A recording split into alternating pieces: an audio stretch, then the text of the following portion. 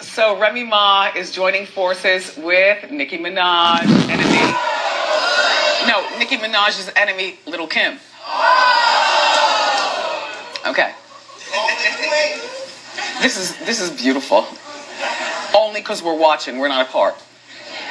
Now remember, Remy signed with her new manager, Tamar's husband, Vince, right?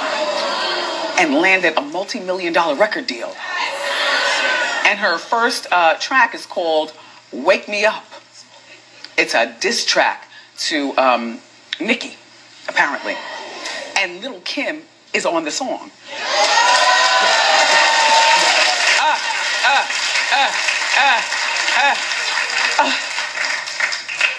Please don't show that man anymore. That was very frightening.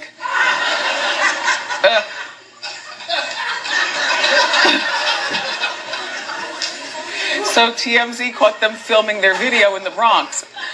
And, yup.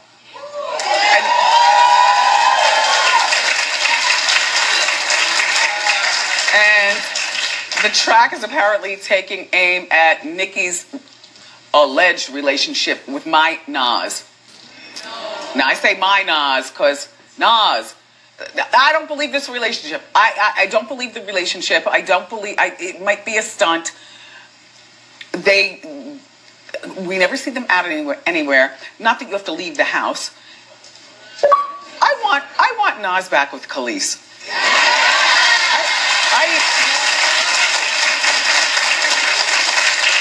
I miss those days. There's something about Nicki that's so popcorn.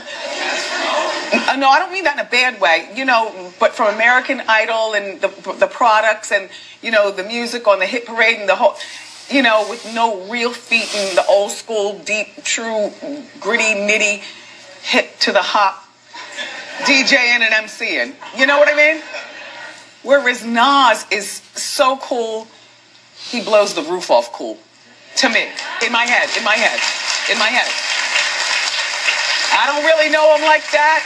Don't want to. I might be disappointed. But, and Khalees had that cool vibe too, like, who is she? You don't really know. But if you come for her, she'll get you back. Yeah, I miss them.